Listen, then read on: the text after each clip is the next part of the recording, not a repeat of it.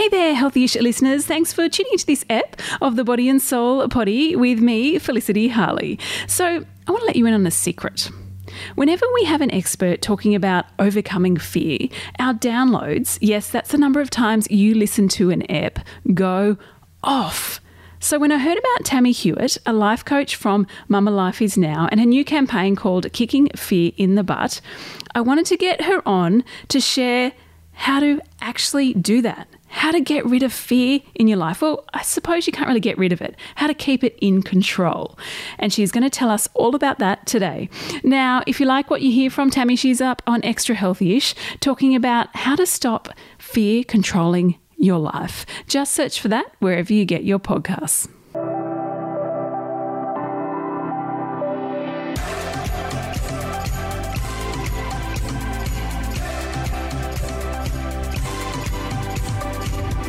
Tammy, welcome to Healthy-ish. Thank you for coming on today. No problem. Thank you so much for having me. Now, firstly, I love the name of your campaign, Kick Fear in the Butt. Just start us off. Tell us what this is all about. Yeah, boom, kick. So really kicking fear in the butt. So it all started actually in this very room that used to be a bedroom where I hit rock bottom with my mental health after having little Indy, who's now 22 months old.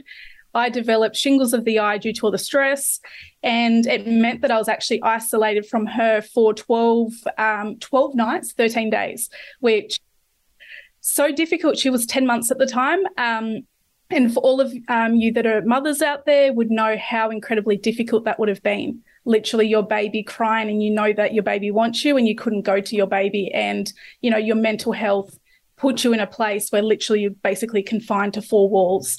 So that's where it actually started, because during that whole, 12 nights was, I went through every stage of grief, and I ended up at a place, like it was quite strange, but cool, where at the end, probably about by day 10, after I went through all the, sadness, the grief, the anger, all of that sort of thing, I ended up at a place where I felt so incredibly empowered. And then somehow, I don't know, I was looking out into the water, we overlooked the water, and I'm like, kick fear in the butt. And it literally was born like that. And it was from that deep, dark place of feeling so helpless and me saying, I need to do this for my recovery, but I also want to inspire others to kick their fears in the butt. So feel the fear, but be courageous anyway. So tell us a bit about, first when you became a mother. Did you struggle with your mental health then, or, the transition from the corporate world to the motherhood world? Yeah, definitely. So in hindsight, I had perinatal anxiety. So throughout pregnancy, I was very anxious. Even though I wasn't aware of it, to be honest, at the time. And my obstetrician didn't pick it up either. So I guess I sort of slipped through the system with that.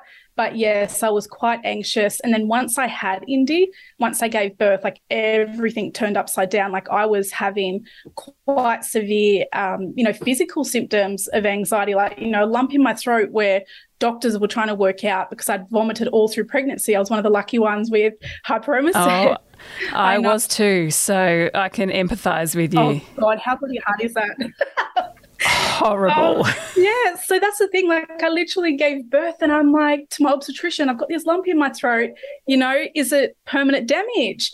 And anyway, so no. And she thought, maybe it is. And it took about 2 weeks after having Indy when I seen a community nurse and they did an assessment, the mental health assessment. And, my depression was up there, but anxiety was basically through the roof. And I think from that moment, I had basically panic attacks almost all day, every day. I struggled. I wouldn't be by myself for the first 6 weeks at all. I just didn't trust myself that what if I dropped my baby accidentally? What if I did something wrong? So I was, I had so much anxiety and fear about, becoming a mum when I looked forward to this my entire life. So how did you, you obviously sought help, which is, first and foremost, the most important thing. But how did you kind of pull yourself out of it in some way, if you actually have now? I mean, are you still struggling with this? I'm still struggling a little bit, but To be honest, it's for other reasons, which I can't completely go through. But That's okay. When I returned to my corporate job, I only went back for 2 hours. And there's some stuff that's been happening in the last 12 months. And all I can say is we need to make big changes to the system, and that's what's, held my mental health back. But I guess how I really got to a place where I am feeling more confident, I'm facing my fears, and my mental health has improved, it's really the fact that I took control because, again, being a mum of the pandemic, I had to wait 12 weeks to seek mental health support, which was when I was living minute by minute, waiting till 7 o'clock. Don't recommend this, obviously, but I took a sleeping tablet every day for months. And, to be in that state and to be told 12 weeks, I'm like, no, I'm not accepting that. And that's when basically I started my own healing, where I tried all different modalities, like some more alternative things as well. How can I improve? And I use my scientific mind like I'm a scientist. And I'm like, okay, well, what can I do? And, I just tried all these different things until I could get mental health support. And did any of those work for you? 100%, yeah. So even EFT, so emotional freedom techniques, so tapping, the tapping on the meridians, that really, really calmed down, my body, general mindfulness practices. Meditation I struggled with at that time because obviously I was so frazzled, but it was more around understanding the science behind why we feel anxious and get panic attacks. And okay, well, there's no lion, but I need to show my body that there's no lion. So I'm like, okay, doing star jumps. And it's as if I just tried to pull it apart, if that makes sense. Yeah, no, it makes absolute sense. So how, today when you're, you can feel that fear rising. I mean, I think we can all identify with this when we know, whether that be, am I not a good enough mother? Am I performing well at work because I'm trying to manage everything at home? I mean, we all struggle with this. I struggle with this in what I do. How can we kick fear in the butt in that moment? Yeah. So I think, for me, kicking fear in the butt, it's having that awareness of how you're feeling. So first of all, acknowledging it. So how you're feeling, but don't buy into it. Don't go down that rabbit hole, but acknowledging it. And also then having the desire to not feel that way. And I think that's the biggest part. So it's making that decision to say, I don't want to feel like this anymore. So I'm going to, kick fear in the butt and, face fear head on. So you need to make that decision, because without that decision, once you come across this fear, it is bloody scary. And it's every day I'm facing fear, but I'm like, more importantly, it's I don't want to feel like this, but also I want to be the best role model for Indy, my little girl, and show her that no matter what we go through, we can get through this. So it's just, again, in that moment, it's having the awareness and the desire to want something different for yourself and your family. And I think also, when you've got that awareness, you can have those tools in your toolbox to know, okay, I'm not in a good space right now. What is going to make me feel better? Is it meditation? Is it exercise? Is it picking up the phone? And I need to know exactly what to do when I'm feeling like that, and then do it.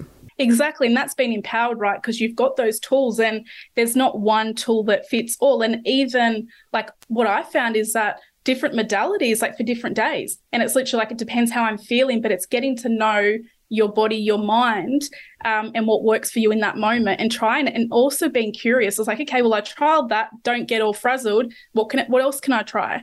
So it's just taking control of that fear instead of it controlling you. Yeah, trying different things. Tammy, thank you for coming on Healthy-ish. No problem. Thank you so much for having me. If you do want to know more about Tammy's campaign, I'll leave links to that in the show notes. If you want more from us, jump online, bodyandsoul.com.au, or follow us on Instagram, Facebook or TikTok. Thanks again for tuning in. And if you have a moment, we'd be so grateful if you could rate, review and subscribe to this podcast. And you can actually comment on this particular episode. And until tomorrow, stay healthy-ish.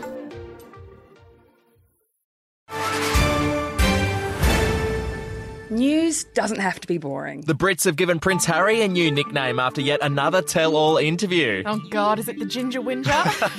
Let the team at news.com.au get you up to speed each day with their podcast, From the Newsroom. A couple were busted joining the Mile High Club. Well, I guess they can't fly Virgin anymore. Politics, sport, red carpets, royals. Get all the goss in just a few minutes. Follow From the Newsroom wherever you get your podcasts from.